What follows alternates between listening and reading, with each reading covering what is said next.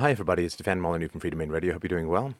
So, on this 10th anniversary of the invasion of Iraq, I think it's worth having a look at some of the facts that you're being shielded from. Generally, when you're within an empire, there's this sort of biosphere, this obsidian biosphere that keeps reality out, and the only thing that pierces it through is the occasional blowback, which causes self-pity and hysteria because the provocations overseas are not particularly seen. So let's look at some of the facts of what has occurred in Iraq over the past 10 years. And really, for 10 years before that, there was a UK-US-led blockade of some pretty essential medical supplies and food and other resources. One thing to remember is that the population of Iraq is a little over 30 million, and the population of America is 313 million. So roughly, it's a 10 to 1 thing. So when we talk about the deaths of 5 million Iraqi children, we are, to translate it in American terms, we're talking about the deaths of 50 million American children. And it's just really important to keep those perspectives in mind when we look at this data. So as a result of the coalition invasion, approximately 1.5 million Iraqis are dead. This would be the equivalent of 15 million Americans killed as a result of an invasion. The U.S. veterans in medical facilities, there are approximately 1,000 suicide attempts every month from these broken people. 18 suicides a day are completed. 320,000 veterans have brain injuries, which of course are hugely expensive and problematic. Almost 1 in 10 Iraqis have been displaced, which means they've basically had to flee their homes, either as a result of radiation poisoning from the depleted uranium shells, or as a result of the general bombing of infrastructure, or as a result of the snipers, or as a result of resistance forces, coalition forces, you name it. No electricity, no plumbing, no hospitals. They've had to leave. And again, this is about 30 million Americans having to move as a result of war. 80% of the displaced are women and young children. Let's look at the average Iraqi family. The odds that a father has been killed are 1 in 11. Odds that the mother is now the main breadwinner, 1 in 7. Odds that the daughter has been or is malnourished before 2003 was 1 in 5. Since 2007, 1 in 3. Odds that the son has been exposed to a traumatic event in the past 2 years, 1 in 2. 1 in 2.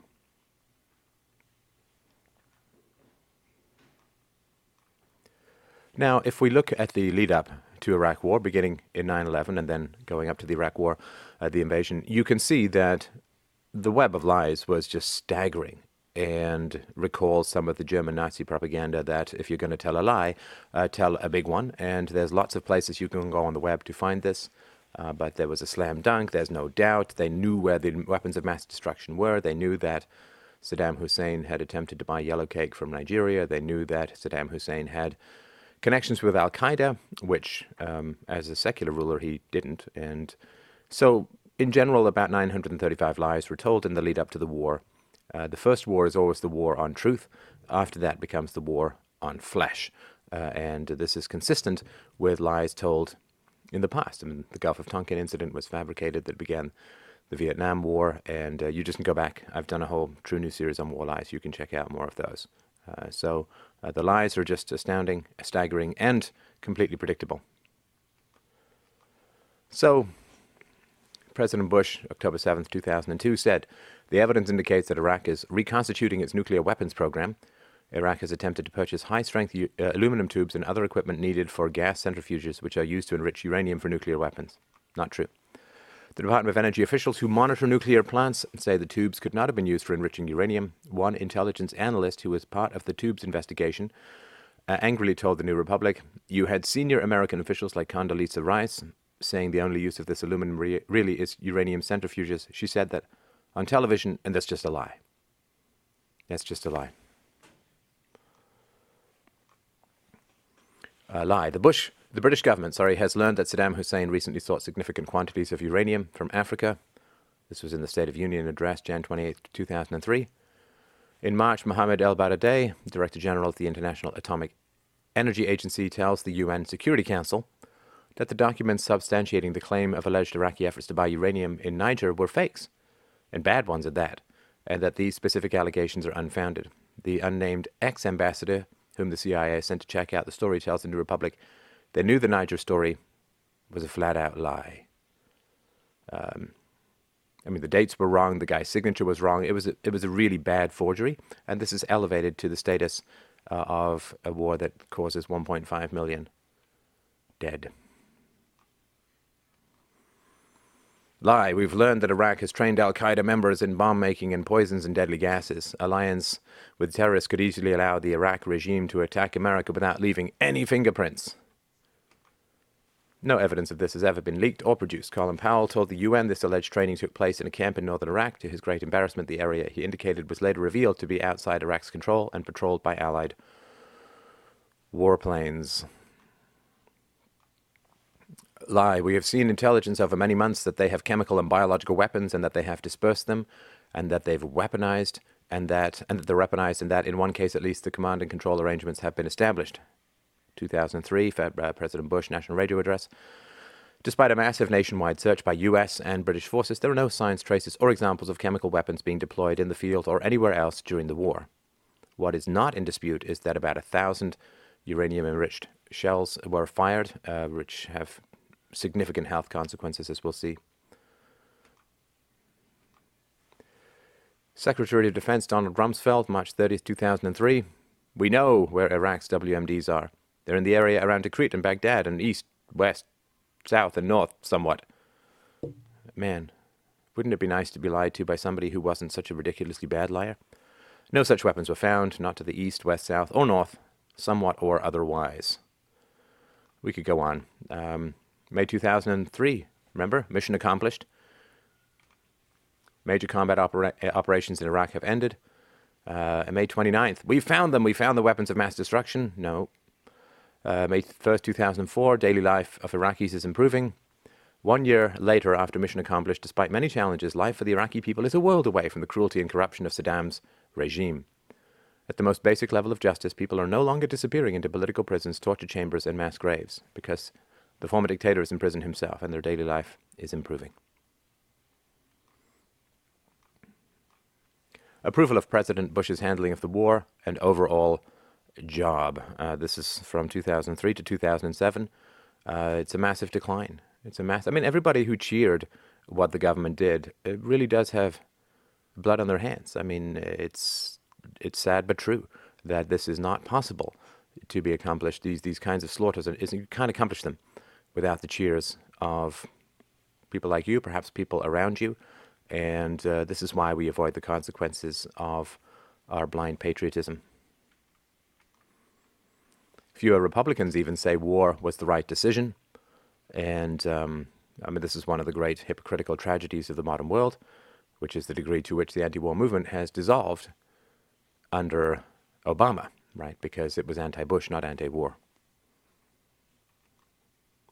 Was the Iraq war a right thing or a mistake? Well, as you can see here, going from 70 to 80% down to 40% or below. I'm sure it continues to go down now. This is from 2007. So this is a UK opinion, an Iraq survey. Were the US and British right or wrong to take military action? Right, 29%, wrong, 60%, refused or don't know, 1% and 9% respectively. So the support for the war is, of course, diminishing, even with the absence of information about what is occurring in Iraq. Is Britain a safer place as a result of the war in Iraq? Safer, 5%. No difference, 37%. Less safe, 55%. Don't know, 3%. The only grave marker that points some light towards the future on the bodies of the 1.5 million Iraqi dead. Would you trust the government now if it said military action was needed? Don't know, 4%. Trust, 32%. Neither trust nor distrust, 13%, but distrust, 51%. This is shocking and staggering progress. It is at an enormous cost, but it is a staggering process for people to actually begin to distrust what governments say about the necessity for military action.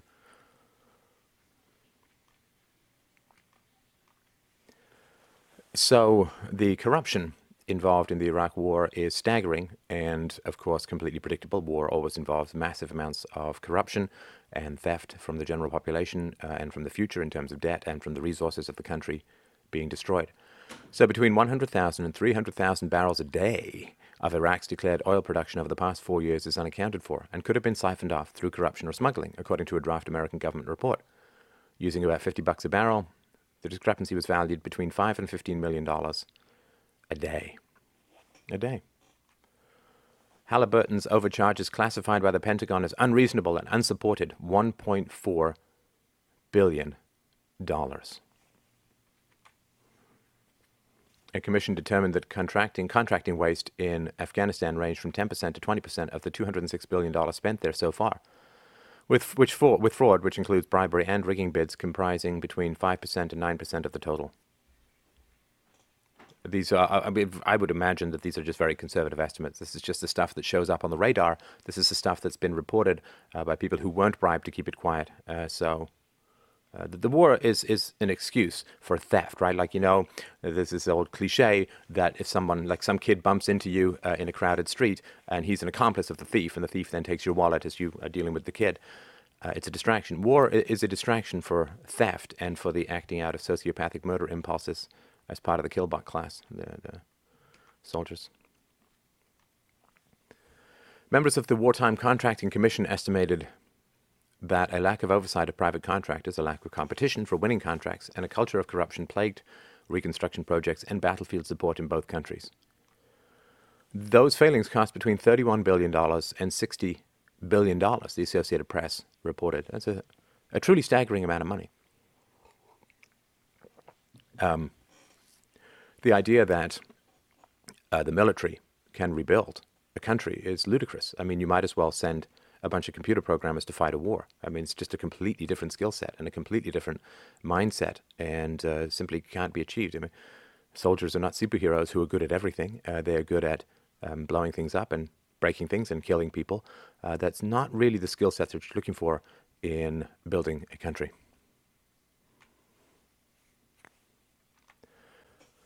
And let's look at the accountability. This is very important. It's frustrating, of course, for anyone with a moral sense, but let's look at this. So March 5th, 2004, former UN weapons inspector declares the Iraq war illegal. The war was declared and continued under false pretenses. The Iraq war was a violation of the international crime of aggression, which is a war crime and would result in the death penalty. It doesn't matter, of course, right? I mean, death penalty is only for the victims of the state, not for those who run the state. The U.S. opened a military offensive against the Arab Republic on the premise that the Ba'athist government of Saddam Hussein was harboring weapons of mass destruction. 1 decade later, the global community is aware that the intelligence claims of Iraqi WMDs were patently false at least and a blatant fabrication at worst, but this knowledge has done nothing to erase the damage of the conflict. Mr. John Bolton backed an Iraq invasion as early as 1998, when he signed a letter from the Project for a New American Century urging then-President Bill Clinton to attack Saddam Hussein. Wasn't it nice when the only major problems that we had with American presidents was blowjobs? As the State Department's top arms control official during President Bush's first term, Bolton played a role in pushing the allegation that Saddam Hussein sought uranium in Africa. Now, if you defraud your insurance company, if you lie on a job application, if you do any kinds of minor fraudulent things, you will be charged, you will be fired, you will face negative consequences. What if you told lies that resulted in the deaths of millions of people? Well, nothing. In fact, promotions. Bolton remains an influential player in Republican foreign policy circles, a senior fellow at the Conservative American Enterprise Institute. He publicly mulled the 2012 presidential run before serving as a key advisor to Mitt Romney. This tells you all you need to know about the power of Mormonism to shield you from evil, that this worm tongue was also whispering into Mitt Romney's waxen ear. L. Paul Bremer. Known as Jerry, Bremer was the top civilian administrator in Iraq. Bremer's tenure was plagued by charges of financial mismanagement. A 2005 Inspector General's report, disputed by the Pentagon, found that the U.S. lost track of $9 billion allocated for Iraq's reconstruction. Now, Bremer lives in Vermont and paints rural landscape scenes, perfects his French cooking, and serves on several corporate boards. I, myself, would never be seen in the same room with this man, but I guess lots of other people like his government connections because it allows them to siphon off some of the blood money of war profits that are driven through state power. Eliot Cohen. He was a founding member of Kristall's PNAC, was a key agitator for an Iraq invasion and for a maximalist response to the 9/11 attacks in November 2001 op-ed in which he called the war on terror World War IV. Cohen argued that the U.S. should target Iraq because it had helped al-Qaeda and developed weapons of destruction. Now, he teaches at the School of Advanced International Studies at Johns Hopkins University. The boys from Brazil, teaching other people how to run international relations. When you look at this through a clear-eyed moral lens, our world is, the hierarchy of our world is progressively more ghastly as we rise to the top. We truly have, zombie hearts, sociopaths, and all the people surrounding them running things. This is, if you don't understand the degree to which evil people run the world remains kind of incomprehensible. But of course, the evil people can only run the world because we praise them and we worship them and we respect them, and they, look reasonable in suits and speak calmly, and we don't listen to the content of what they say, only the form. So what was predicted and what resulted from the war in Iraq? Well, the Bush administration pre-war estimates of the cost of the war was $50 to $60 billion, as reported in the New York Times at the end of 2002. And of course, this was supposed to be paid for by the oil revenues coming from Iraq. $12 billion direct cost per month of the Iraq war as of 2008. So the entire cost was supposed to be a few months' worth of what the actual cost is. $526 billion, the amount of money already appropriated by Congress for the war in Iraq. That's as of 2008. This is, of course, many years ago. The total cost of the war estimated in 2008 at $3 trillion. $5 to $7 trillion is the total cost of the wars in Iraq and Afghanistan, accounting for continued military operations, growing debt and interest payments, and continuing health care and counseling costs for veterans as of 2008. Of course, the total sum has grown since then, so off by a factor of many thousands, and that is predictable. I mean, they've done studies before. The government estimates are always ridiculously low, and this is what they use to sell you, and then they enslave you with this ridiculousness. So to estimate this, to see this in sort of bubbles, the initial estimate is in the gray, 1.6 trillion spent to date, and 6 trillion total cost with interest through 2053. This is what happens when you cheer, when you gain the relief from anxiety and you succumb to the Nazgul-style hatred of an imagined and invented enemy. When you join the bloodlust, when you pursue the ogre that is your own future self and your children's lives, and you throw pitchforks and set fire to things as part of the rabble, as part of the mob, this is what happens. Your future gets eaten alive. A lot of what is going on in the U.S. economy is a direct result of the government's participation in the successful agenda of al-Qaeda, right? Al-Qaeda, as you know, probably the Mujahideen in Soviet Russia was trained by the CIA to bring down Soviet Russia by engaging them in unwinnable wars in Afghanistan. And the stated goal of bin Laden was to cripple the American empire by getting it involved in unwinnable wars and bleeding its treasury dry. This is how you end empires. Why did the British Empire end? Because England destroyed its economy and its gold reserves in the Second World War. This is how empires end. They run out of money. And the best way to end an empire is to get involved in unwinnable wars and let all of the financial vultures pounce in and drain the treasury dry and waste lives through that way. And this is how the war on terror is being consistently lost. The treasury is being bled dry through destructive and vicious overseas wars, and as progressive blowback incidents occur, more and more civil rights are squashed in the home front, and all of the traumatized vets come home and become police officers and security guards and other kinds of enforcers, and are then readily available to round up and herd up and control the domestic population. The end of empire will bring the effects of empire home. This is what happens when you don't burrow through the obsidian biosphere of the cultural protection that you are given, where you don't see the bodies of the victims of your foreign policy. So let's look at some of the effects of the war. Of course, loss of life, fraud, capital destruction, long-term permanent environmental losses. Let's look at the capital destruction. that has occurred through the war. It's not just the people, of course, it's the entire infrastructure that is done. So first, of course, we have the destruction of capital as a whole.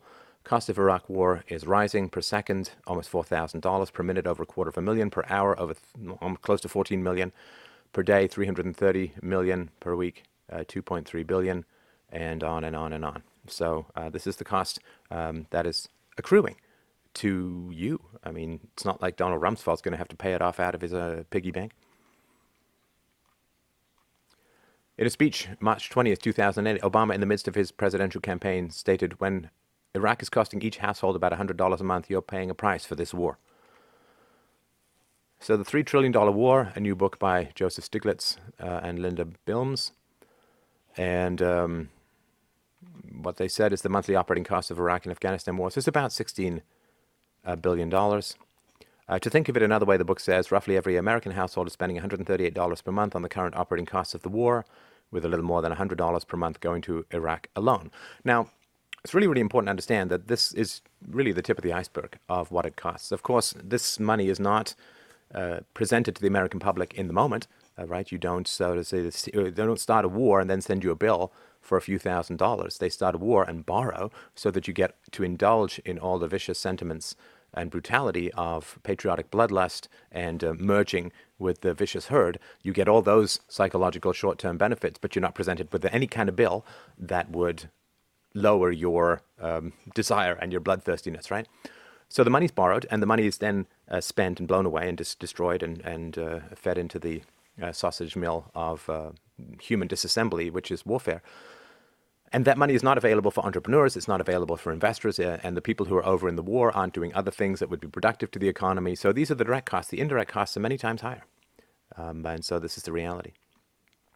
You can't have war without debt. They say that war is the health of the state, but the reality is that the state is the health of war. You can't have war without the state, and I've written articles on this, which you can find on my website. So the Democrats on the Joint Economic Committee estimated 3.5 trillion costs through 2017, said the war would cost the average U.S. family $46,400. $46,400 per person. The total cost would be $11,627. Do you have that on you? But of course, not everyone is economically productive. Total gainfully employed in 2008, this is of course before the massive unemployment started, 138 million people. In 2008, 16 billion cost per gainfully employed person, which is the division, $116 per month per gainfully employed person. Now, lots of people employed in the public sector who are net negatives on the Treasury because they are paid through money taxed or borrowed or printed. So if we look at that, per gainfully employed person, it's $138 per month. So what has been spent on Iraq cumulatively through the Department of Defense, State, and the Veterans Administration, this is a tsunami, really, of blood measured in dollars.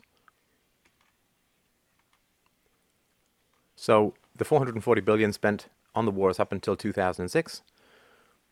You could provide complete healthcare coverage for all 45 million uninsured Americans for a year, 5 years of public housing for all 3 million homeless Americans, 3 years of food for all 36 million hungry Americans, one nice dinner for everyone in Iraq, Afghanistan, and North Korea. And I mean, I don't believe any of these should be done because they would all involve the forcible redistribution of income through state power, but it's a good way to measure what could be done.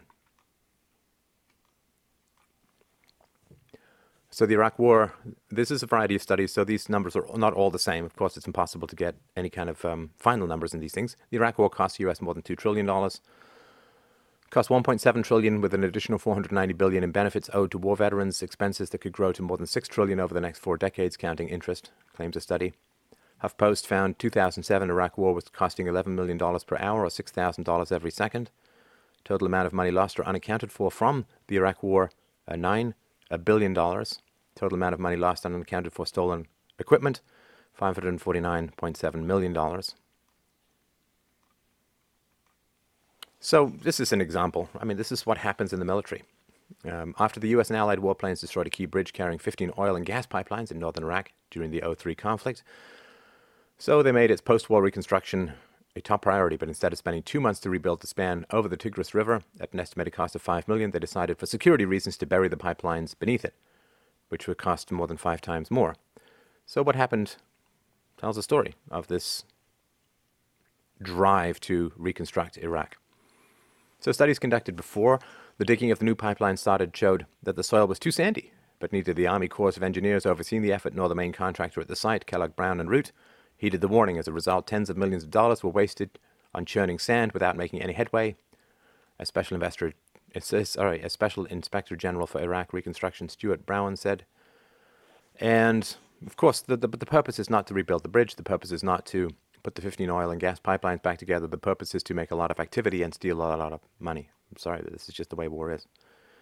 By the time the digging effort was halted and the old bridge and piping repaired, more than 3 years later, the bill had reached more than $100 million. Massive profits for people involved, massive losses for everyone else. Because of the nature of the original contract, the government was unable to recover any of the money wasted on this project.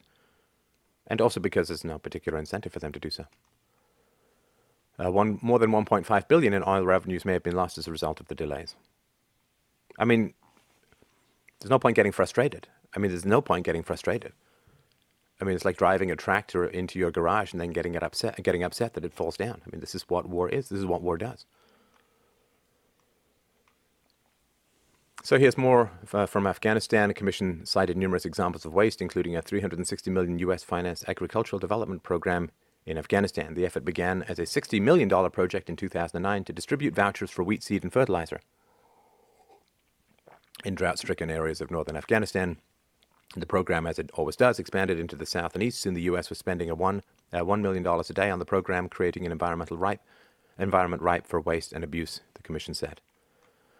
Paying villagers for what they used to do voluntarily destroyed local initiatives and diverted project goods into Pakistan for resale, the commission said. I mean, not to mention, of course, that the Taliban, evil though they were, had done somewhat of a decent job of reducing or destroying the opium crop, the poppy crop, which now, of course, is back and has diverted a huge amount of criminal resources away from possibly productive activities to the shipping of opium and heroin and all the other products of this nefarious flower.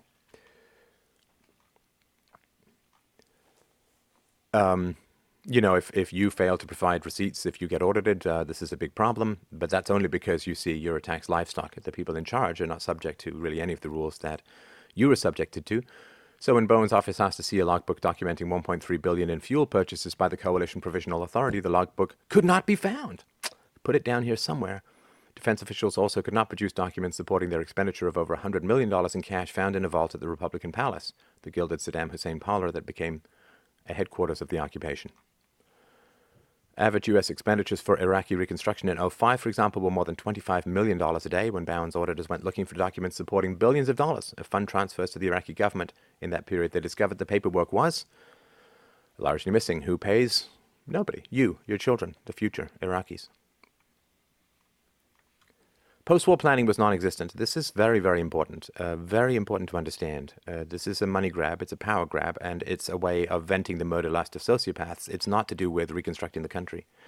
In March 2003, which is when the Iraq War began, there was a meeting of war planners and intelligence planners in which a lieutenant colonel who was giving a briefing on the Pentagon's plans for rebuilding Iraq after the war could say only, "to be provided," which means to not be provided.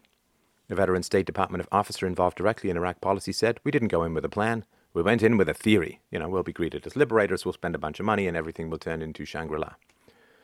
Well.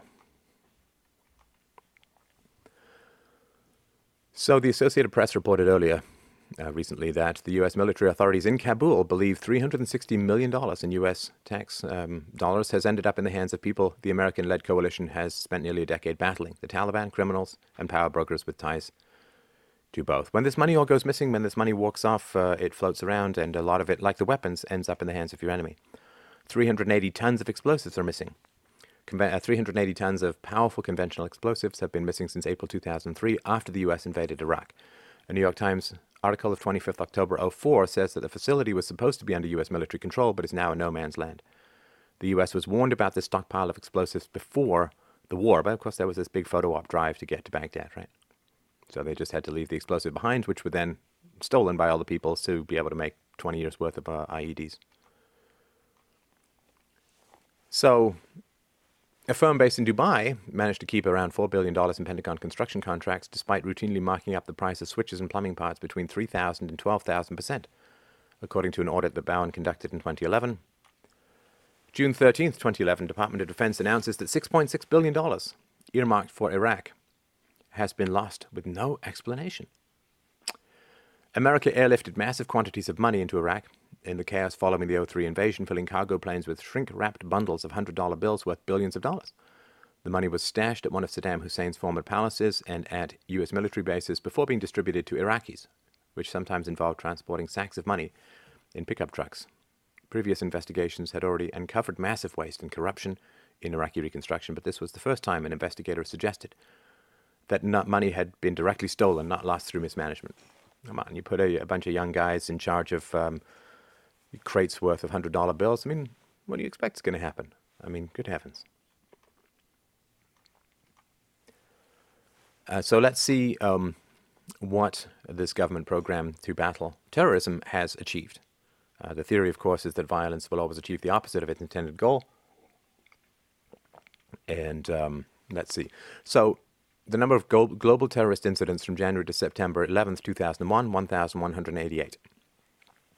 From January to September 11th, 2006, 5 years later, after the invasions of Iraq and Afghanistan, and the TSA and Department of Homeland Security and CIA involvement around the world and massive spending to combat the war on terror, the number of global terrorist incidents were 5,188. So, of course, almost 5 times as much. From 2006 to 2007, the violence in Afghanistan increased 30%. Number of suicide bombings in Afghanistan in 2001, 21. Number of suicide bombings in 2006, 139, with an additional increase of 69% as of November 2007. How you like me now? Okay, so let's look at the environmental losses. This is something that is not really much understood, I think, in the media as a whole and among the population as a whole. This is what your labor is creating. So how much oil did the U.S. military use in 2008 in Iraq? At least as much as 1.2 million cars on the road that year. It's an enormous amount of oil. We'll get to that in a second. So the targeting of industrial sites and armament factories causes acute pollution. And when you drop a bunker buster bomb into a site which uses chemicals, the chemicals all get released into the air, the groundwater, the soil. 9 sites expected to be targets were named by the UK government as being involved in the production of chemical and biological weapons.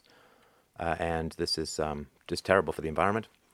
So check this out. The amount of fuel that is being burnt by military vehicles to keep the operation moving is massive. The U.S. military has said that its planes, boats, and tanks are consuming 15 million gallons of fuel a day.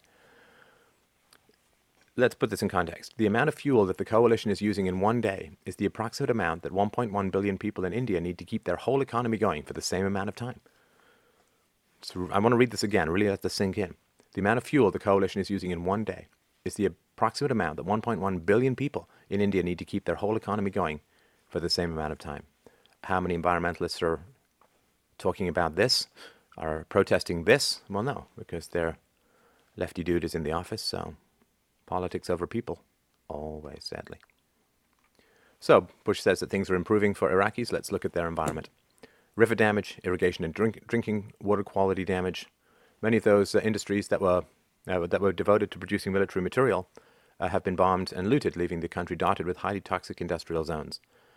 There's other contaminated sites that belong to the oil and metal industries. The Interpress Service News Agency reported that there are a variety of environmental problems that continue to plague the country as a result of the fighting.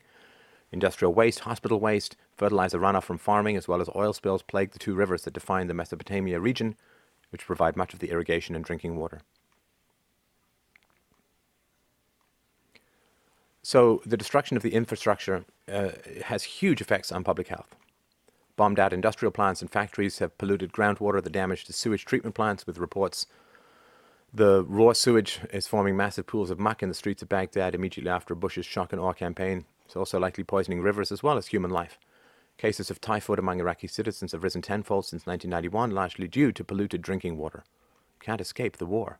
Long after the bombs go off, the war is still killing people. On the second day of President Bush's invasion of Iraq, it was reported by the New York Times and the BBC that Iraqi forces had set fire to several of the country's large oil wells. This, of course, occurred in the first Gulf War as well. 5 days later, in the Rumelia oil field, 6 dozen wellheads were set ablaze at a rate of $12 million of oil per hour.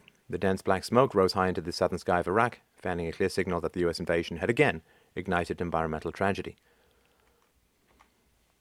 Spilled oil in the Arabian Gulf. The first Gulf War had horrific effects on the environment, as CNN reported in 1999. Quote, Iraq was responsible for intentionally releasing some 11 million barrels of oil into the Arabian Gulf from January to May 91, oiling more than 800 miles of Kuwaiti and Saudi Arabian coastlines.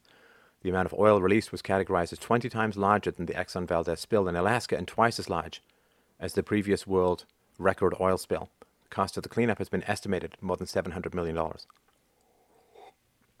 The state gets a free pass. I mean, if a private industry had done this, it would be all over the news, all over every environmental site you can imagine. But it's not well known, this, because it's the government, so it's held to a different standard, or rather to no standard. During the build-up to George Bush's invasion of Iraq, Saddam loyalists promised to light oil fields afire, hoping to expose what they claimed were the U.S.'s underlying motives for attacking their country, oil. The UN calculated that out of Kuwait's 1,330 active oil wells, half had been set ablaze. The pungent fumes and smoke from these dark billowing flames spread for hundreds of miles and had horrible effects on human and environmental health. The resulting smoke was enough to block out the sun.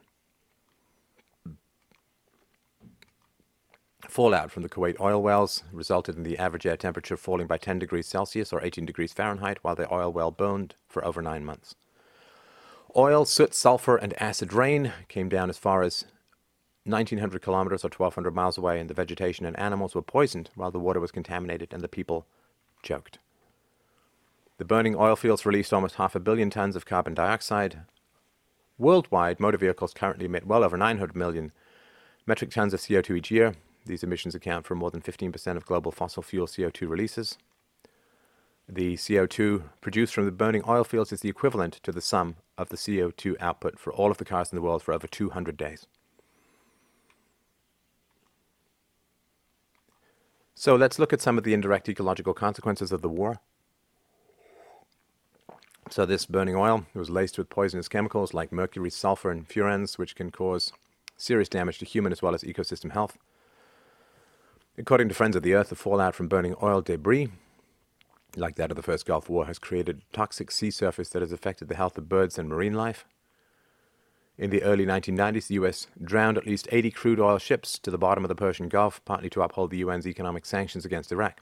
Vast crude oil slicks formed, killing an unknown quantity of aquatic life and seabirds while wreaking havoc on local fishing and tourist communities. The wars have also damaged forests, wetlands, and marshlands in Afghanistan, Pakistan, and Iraq.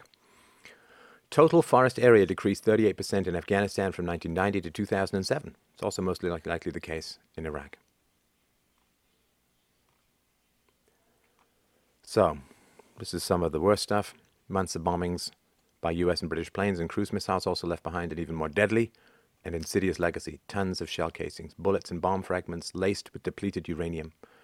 In all, the US hit Iraqi targets with more than 970 radioactive bombs and missiles. What are the long-term consequences of these bombings? So when the tank-busting bombs explode, the depleted uranium oxidizes into microscopic fragments that float through the air like carcinogenic dust, carried on the desert winds for decades.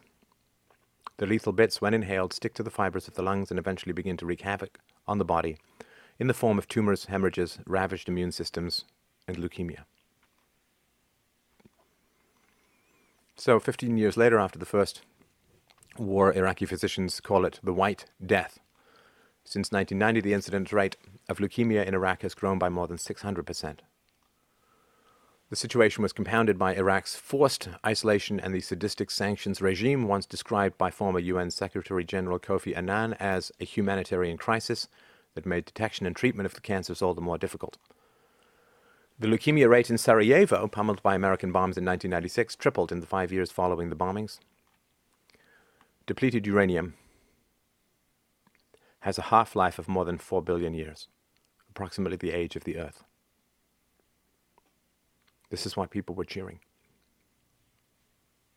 Cancer damage, particularly to the young, for the next 4 billion years.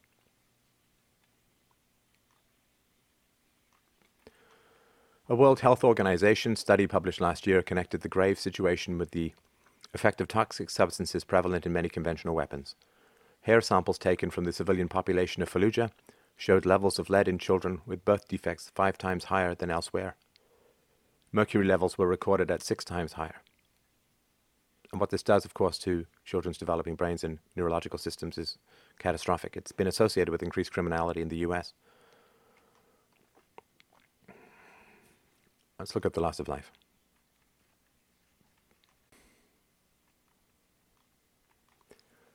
So let's start with the domestic situation. 30% of US soldiers who served in the Iraq War developed serious mental health problems within 4 months of returning home. 4,448 US soldiers who died and 32,221 wounded. At least 3,400 US contractors died as well, a number barely mentioned or at least it's underreported. The mental health issues as well, my particular take on it is that you can deal with things that you've done wrong if restitution is possible. You know, like if I bump your car and pay you to get your car fixed and put in a little extra for your trouble, then I've created restitution and I can be free of guilt or negative feelings. Where restitution is impossible, I'm not sure that health can ever be fully achieved again. And what the soldiers have done in Iraq, there is no restitution for it.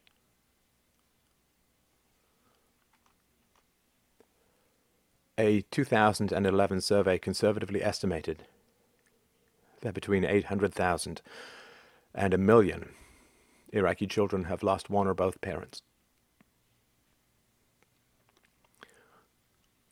War is the decimation of families. Of course, we know that. And again, to put this in perspective, this would be 8 million to 10 million American children losing one or both parents to an invasion. What would that do? If you want to understand blowback, understand the feelings of rage that occurred after 9/11, multiplied by many thousands of times, stretch it over 10 years, and the amount of blowback is surprisingly low to America. So what percentage of participants, willing or otherwise, in the war are suffering from trauma-related psychological symptoms? U.S. soldiers returning home, 30%. Iraqi children, 70% of them are suffering from trauma-related psychological symptoms. And they do not have the kind of resources that the veterans have when they come home. Not even close.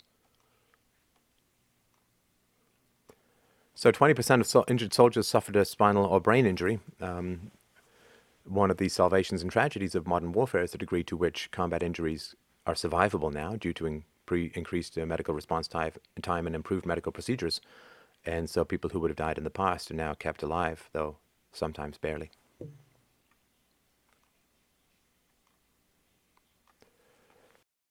After Iraq and Afghanistan. So researchers recently examined the post-deployment health assessments of almost 250,000 American soldiers returning from Iraq and over 16,000 returning from Afghanistan. Soldiers who had served in Iraq were significantly more likely to suffer from a number of mental health concerns than those returning from Afghanistan. And you can read the numbers here. It's pretty brutal.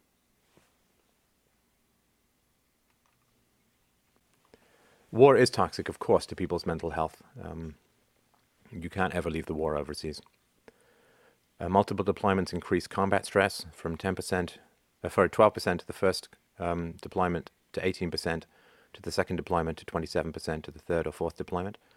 Longer tours naturally increase soldiers' mental health problems. If you're deployed fewer than 6 months, you are 15% likely to have a mental health problem. And if you're deployed for more than 6 months, it's 22%. And let's not forget the massive amounts of brain-destructive drugs that are handed out to the soldiers to keep them going during during these combat situations. This is an old practice. I mean, drugging soldiers goes back to the assassins of ancient empires. This is where hashish came from. They were given hashish to mask the psychological agony of being repeat murderers. And of course, you're getting a lot of SSRIs and other kinds of psychopharmacological drugs being handed out like candy to these soldiers just to keep them going and doing what they're doing, which has so many ripple effects that are negative down the road that it's hard to measure.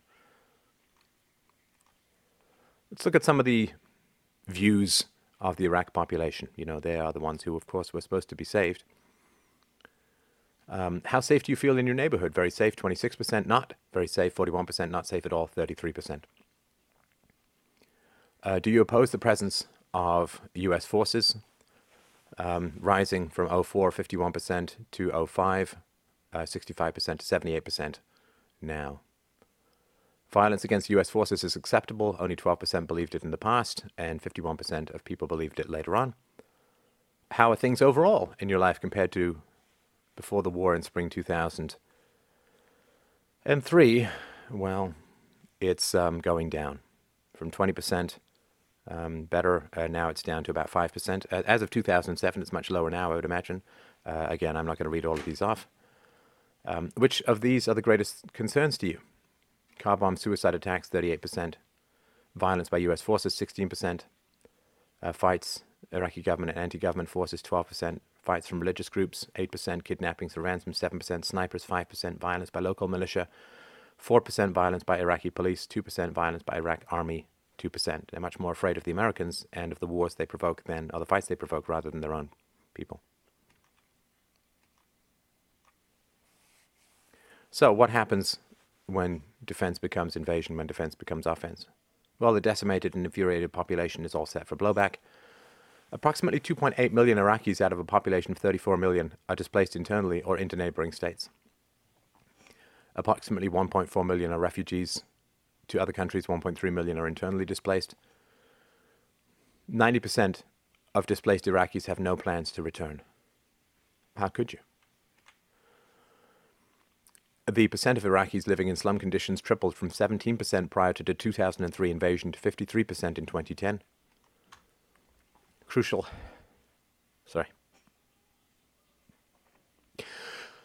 health indicators in Iraq have drastically worsened. The infant mortality rate increased 150% from 1990 to 2005, the worst retrogression in that basic indicator of well-being in the entire world. As of 2006, an estimated 160 to 380 Iraqi professors have been killed, and over 30% of Iraqi's professors, doctors, pharmacists, and engineers emigrated between 2003 and 2007.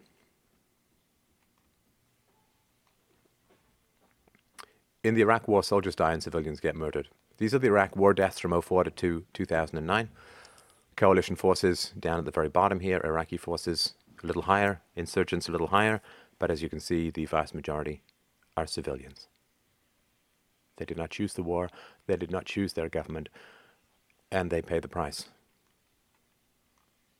Let's look at the distribution of death from 2003 to 2013. Civilians, 134,000. Opposition forces, 36,000. Other little pie slices and so on, but it is the civilians who get murdered the most in these wars. The idea that you're going to target non-civilians is ridiculous. Can't happen. Let's look at this through pixels. I'll just let you drink this in. There's not really any way to describe it in terms of audio. Civilians should be in red, really. This is from October 2010. This is taken from WikiLeaks documents. Iraqi deaths may total 600,000 just from 03 to 06. Study by the Johns Hopkins Bloomberg School of Public Health determined that the rate of violent deaths in Iraq since the 2003 invasion, extrapolating from a survey of almost 2,000 households, the report estimates that 601,000 and 27 Iraqi civilians died in violence between March 2003 and this July, a figure far higher than other previous estimates.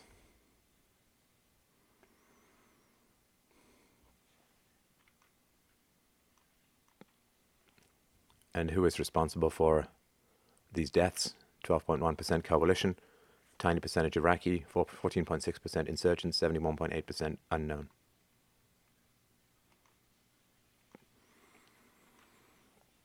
In Iraq, over 100,000 prisoners have passed through the American-run detention system, with prisoners not having any effective way to challenge their detention.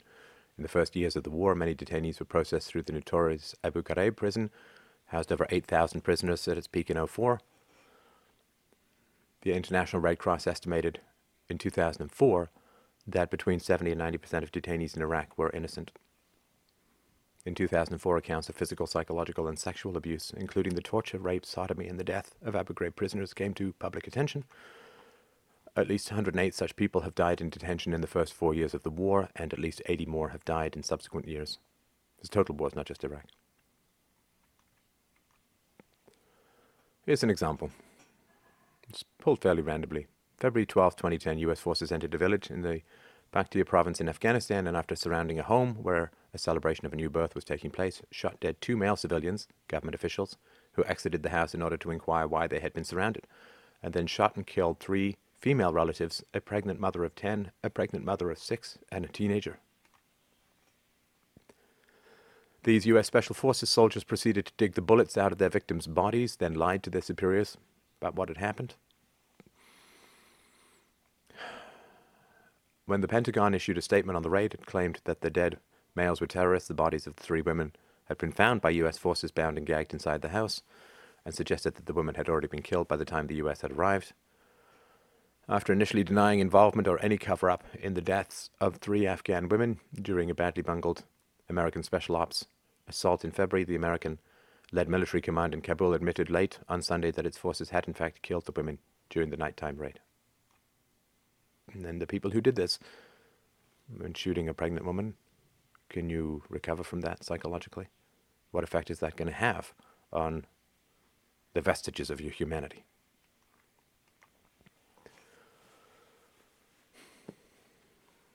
And these, again, these are direct and indirect deaths, but the Iraq body count puts the number of dead civilians between 110, 937, 121, 227. But the Opinion Research Business, an independent polling agency based in London, has calculated the number of fatalities at over 1 million.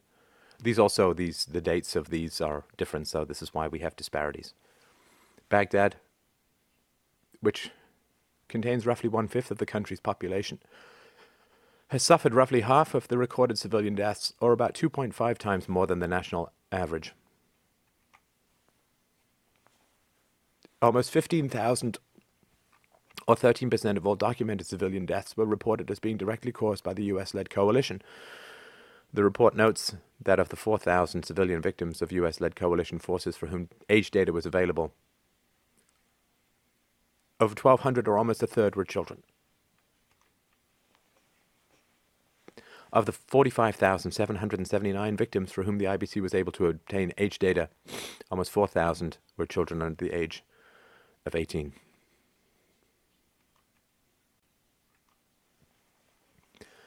So Phil Donahue and Bill Moyers could be considered the only 2 major TV news personalities who presented the viewpoints that challenged the rush to war in Iraq.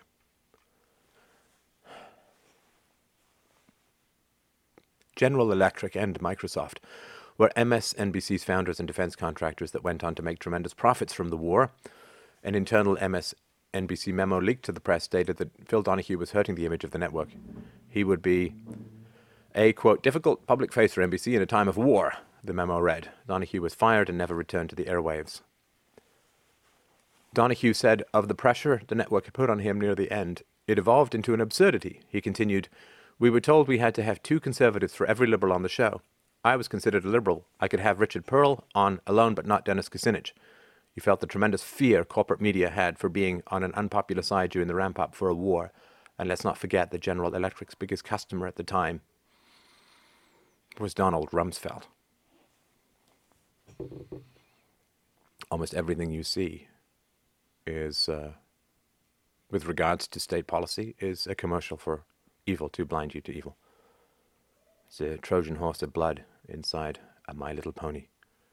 Nobody sees the pain, he said. The war is sanitized. And this is very true. There's no law that says that an American newspaper or website even, or radio or television show, there's nothing to say that they can't broadcast or describe images of the dead. Can you imagine if USA Today had on its front page pictures of the Iraqi dead in one particular day, where they could even be obtained? Can you imagine what would happen? This is the censorship that occurs without the state, simply as a result of brainwashing, as a result of programming, as a result of living inside the evil heart of a murderous empire. This is what people cannot talk about. And this is partly why, is that the media profits from wars. The media relies on information, frankly misinformation, handed to them by the government, which means that if the media questions that, their sources dry up. They can't get the material without expensive and potentially lawsuit-inducing investigations. And so what you're fed is propaganda. It's ridiculous, and it's brutal, and it's evil, and it's inevitable when the government gets this much power, which is fundamentally, all of this is predicated on the power to control currency. The power to print money is what makes all of this evil possible. The anti-war movement would be even stronger if people were to have their taxes increased in a ratio proportionate to the amount of violence and debt that was being run into. But because the government can print money, people are not directly hit in the wallet by these acts of evil, and the effects show up in a variety of other means, like housing crashes, unemployment, that fewer than 1 in 1,000 or 1 in 10,000 people can connect back to the war itself. So here's some examples. I mean, have you seen these pictures? Do you know what is happening in your name, with your money, overseas? And do you understand, do you fundamentally understand that the people overseas see the American Country Music Awards, they see the Oscars, they see the television shows, they see the reality shows in America, they see people dancing in the streets, they see parades, they see everything occurring in the empire with the consciousness, really, and the moral sensitivity of a marathon runner who doesn't even notice that he's stepped on an ant. The view from outside the empire is essential to understand if you want to understand how the world is, why the world is, and what happens in terms of backlash. There's no law that prevents you from seeing these images. There's no rule that prevents these from being published. But to disturb the tender orchid-based hothouse flower sensitivities of people inside the empire, to disturb them with any kind of truth, is really unthinkable for almost all media outlets. You must be protected from these images. You must be shielded from the truth of what is being done with your money and in your name. But until we see this, until we recognize this, until we accept this, it will continue. You can't ever fight evil. Once it's identified as evil, it loses its power. You can only fight the evil that pretends to be good. You can only fight the violence that pretends to be virtue. And the only thing you can do is to reveal it for what it is. The brutal and sociopathic disassembly of human beings, largely innocent, who had no control over the invasion, over their own government, over the resources that are there, no control over what is happening, and that we, as citizens, have more in common with the Iraqis than our own masters. Because we're both subject to state power.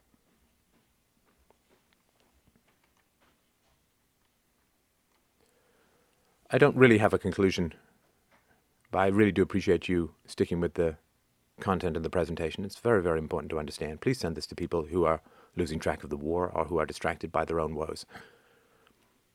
Looking at the woes that the American economy is facing can't really be solved, can't really be understood without looking at the horrors that are being inflicted overseas and the degree to which the media is keeping this information from you. Please send this around. This is why people are unemployed. This is why the economy is collapsing. This is why there are terror attacks. This is why all of this is occurring. And if you don't understand this and what's happening and the view from outside the empire will never end. This is Stefan Molyneux. Please drop by freedomainradio.com. I will put sources to this in the low bar below the video and in the notes of the podcast. fdrurl.com/hell if you would like to get more of the sources for this. Thank you so much for your patience in this presentation, and open your eyes in order to stay safe.